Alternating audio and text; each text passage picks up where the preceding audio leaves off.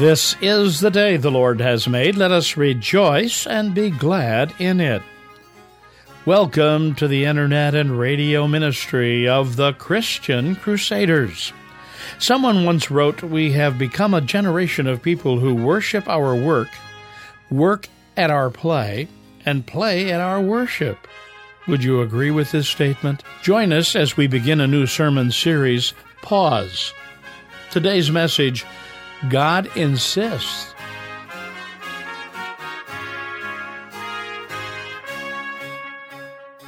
God made you, and He has a maintenance plan for your life. When you think about it, He invented you. He ought to know what makes you work best. And one of those things that God insists upon for you and me is rest. That's what our message for today is about as we begin a new sermon series entitled Pause. Would you pray with me? Almighty God, we pause on this day to thank you for the daily grace and peace that you pour into our lives. You are truly a loving Father, and we would be lost without you. Amen. Our reading for today is taken from the Old Testament book of Exodus, chapter 20, beginning at verse 8. Remember the Sabbath day and keep it holy. 6 days you shall labor and do all your work, but the seventh day is a Sabbath to the Lord your God. You shall not do any work, you, your son or your daughter, your male or female slave, your livestock, or the alien resident in your towns. For in 6 days the Lord made heaven and earth, the sea, and all that is in them, but rested the seventh day. Therefore the Lord blessed the Sabbath day and consecrated it. Dear friends, one of the greatest joys in my life right now is being a grandparent. I love watching little Henry and John grow and explore and enjoy things and play and learn. I mean, it's just plain fun to watch. One thing I've noticed, though, that I'd forgotten since my own days of parenting is the importance of giving those kids a quiet time for a nap each day. They don't function very well without a nap. They can be quite a challenge, in fact, to be around when it doesn't happen. They need their rest, and Mom and Dad, they need them to take their rest as well. Otherwise, craziness and crankiness and rebelliousness can set in. You know, as children of God, as we place our trust in Jesus Christ, that's what makes us children of God, we can get pretty crazy and cranky and rebellious as well, without proper rest in our lives. Our Heavenly Father knows that well, that we don't do very well when we're tired out. All of God's children need a quiet time. Yet, when you look around, there seems to be an epidemic of tiredness. People overwhelmed, overworked, overscheduled, overstretched. When you talk with people, you can ask them how they're doing, they'll oftentimes say, "I'm so busy," or "I'm tired." It seems like we've got this thing that some call hurry sickness. We're always on the run. Dr. Richard Swenson, who wrote the book Margins a few years ago, shares with us these words. Even our sentences are peppered with such words as time crunch, fast food, rush hour, frequent flyer, expressway, overnight delivery, and rapid transit. The products and service we use further attest to our hurry. We send packages by Federal Express, use a long-distance company called Sprint, manage our personal finances on Quicken, schedule our appointments on a day runner, diet with Slim Fast, and swim in trunks made by Speedo. It seems like whether you're a Christian or not a Christian, we're extremely overwhelmed. It seems like we're so oftentimes on that phone as well. Think about it, taking in a steady stream of information, reading, typing, so on. We're wearing out our brains. And all kinds of things get damaged when that kind of thing overtakes our lives. It hurts our physical and mental health, doesn't it? There's a fatigue that sets in, an exhaustion. You hear about people talking burnout and depression. And it does damage to our ability to have relationships. It's hard to build meaningful relationships when you're always on the run. It's pretty much impossible.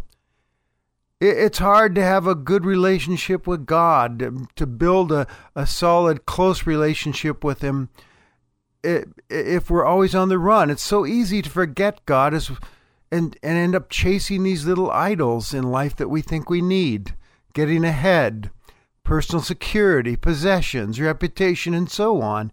And God gets put on the shelf.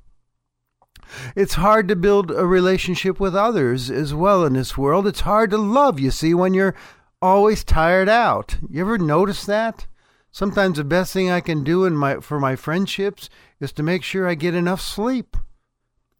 I love the story about the businessman who constantly is bringing his briefcase home from work every day. He has this little boy who disappointedly watches him pull that briefcase out every night after supper and begin to do more work. And one night the kid asked him, "Dad, why do you do that?" And the dad says, "I can't get all my work done at the office." And the little boy thought for a moment and he said, "Well, can't they just put you in a slower group?" I guess he's thinking about school. Sometimes it would be nice if we could just get into a slower group, I think. We do damage in our relationship with ourselves. We get crabby and lonely and stressed. And, you've heard the statement, I'm sure, constant work turns human beings into human doings. And we're not meant to be human doings. You ever gotten to that place where you're saying, I don't like me this way. I don't like what I'm becoming. Or you find yourself longing for childhood again. I just want to go back in time and be a little kid again when life was simple. Well, God says to those of us living in this world, take a pause. Remember the Sabbath day to keep it holy. Now, why would I be willing to do that? No, 3 good reasons I can give you. Number 1, as an expression of your love for Him. It's a response of obedience to the one who saved you for Himself. Israel had just been saved from slavery in Egypt. As Christians, we've been saved from slavery to sin and death and the power of the devil through the life and death and resurrection of Jesus. He's given us this gift of life in the first place and saved us and given us eternal life with Him. And the question becomes for the person who is the recipient of that, how can I say thanks? How can I express my love and gratitude for belonging to Him? Remember the Sabbath day and keep it holy, our Lord says. The second good reason is it's the wise thing to do. It's for our good. We are actually wired for this. We see in Genesis chapter 2 at the end of the creation story that God rested on the 7th day. And in this passage we looked at today in Exodus, He's basically saying, the Lord God rested on the Sabbath day. Rest then yourselves. Rest like me and rest with me. His pause, though, was not because of tiredness. He's God. But it was a pause to enjoy what He had created in the previous 6 days. Remember, after each thing He created, He said, this is very good. His pause was a time to enjoy some triumph as someone pleased with what He had just accomplished. His pause was to relate to His creation, to put in some what we might call garden time with Adam and Eve. Well, believe it or not, we're wired to take a pause and a rest. Think about it. We are created in the image of God. That means that if Sabbath is in God's being, then it would be in ours as well. It's part of God's maintenance plan for your body and your mind and your spirit. It's a wise thing to do. Third good reason, Jesus did it. Jesus, in fact, called himself the Lord of the Sabbath. One day when he was being hassled by the Pharisees and the religious scribes that had turned the Sabbath day into something that was a legalistic burden for the people, he took them on. He didn't deny the importance of Sabbath. He says, I'm the Lord of the Sabbath. But he talked about it in another way. He said the Sabbath was made for man, not man for the Sabbath. It's a gift from God to us for our good. So let's explore a little bit this thing called Sabbath. It's an old-fashioned churchy word. Sabbath means a time of rest, to not work. It's holy to the Lord, Scripture tells us. It's a day to pause from our labors and routines. It's a special day set aside for us, and we all need one. And God is very insistent that we take one. This Sabbath is a time for resting. We take a physical break, an emotional break, a spiritual break from the run of life. It's a time for remembering, isn't it? We remember God. We remember ourselves and who we are and whose we are. We remember God's grace and what he's done for us through Jesus Christ. We remember the big picture that God has the whole world in his hands. Forgetting that kind of rest can lead to sometimes forgetting God and how big and powerful he is and how much we need him. It's not only time for resting and remembering, it's a time for resisting the world's call to work to justify our existence. It's basically a declaration of freedom when you think about it. I am not a slave to my work. I belong to God. In Deuteronomy chapter 5, which is another repeat of the Ten Commandments, he says, remember the Sabbath day, keep it holy. He says, remember that you were a slave. Not anymore, though. God has set you free. It's also a time, the Sabbath, for reflecting about what's important and looking at where my life is headed. Am I on track with the Lord? It's a time to relate to God. It's a time set aside to put some focus, some really intentional focus on the God who created me and who saved me through his Son, Jesus Christ. In other words, it's a rhythm for living out life with God.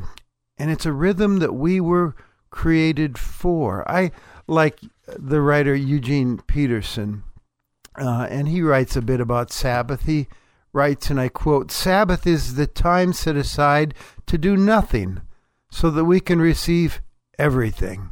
To set aside our anxious attempts to make ourselves useful, to set aside our tense restlessness. It's a time to set aside our media-saturated boredom.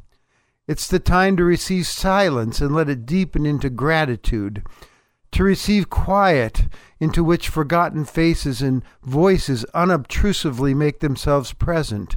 It's a time to receive the days of the just completed week and observe the wonder and miracle still reverberating from each one to receive our Lord's amazing grace. But still, we struggle to follow this commandment. Why can't we and why don't we hit that pause button more eagerly and more regularly than we do? There's probably a variety of reasons. We, number one, probably don't want to believe this. I like to believe that I'm tough and I can handle things myself. I've heard people say, I can rest later. I've got things to accomplish. I don't need a rest. Perhaps it's we want to get ahead, to outdo the doers and come out on top in the race. We sometimes feel we have to keep up in order to attain that better life that we dream for ourselves, to hang on to that American dream, perhaps, those things that we want to enjoy in life, but we don't even have time to enjoy them anymore because we're working all the time. Perhaps we simply see working as a justification for our existence to others. Look what I'm doing. Look what I'm doing. I'm important. I belong in this world. I think sometimes people can wear busyness as a badge of honor. It's almost like they're proud of saying, I've been way too busy and I'm tired. Sometimes we try to justify ourselves to ourselves. It's like Rocky said to Adrian in that first Rocky movie when she asked, why are you going to all this trouble? He said, I just want to go the distance so I'll know I'm not a bum. Someone once wrote, we have become a generation of people who worship our work, work at our play, and who play at our worship. I think there's some truth to that. Finally, I think we struggle with keeping this commandment because it doesn't come easy. Sabbath keeping is hard. Taking a Sabbath rest takes effort because it's going against the current of the times. It doesn't come as naturally as we like to think. It's sometimes very hard for us to just drop things. You just can't. This is a strenuous act of the will. It's intentional. It's learning to say no. But to take a Sabbath pause, or not to take a Sabbath pause, is a dangerous and disastrous way to live one's life. We need to do this because without it, there's going to be breakdowns and burnout. We all know stories of people who wrecked their bodies and their families and their friendships and their very souls because God's instructions were ignored. I mean, think about it. Jesus said, what does it profit a person to gain the whole world and lose his very being, his soul?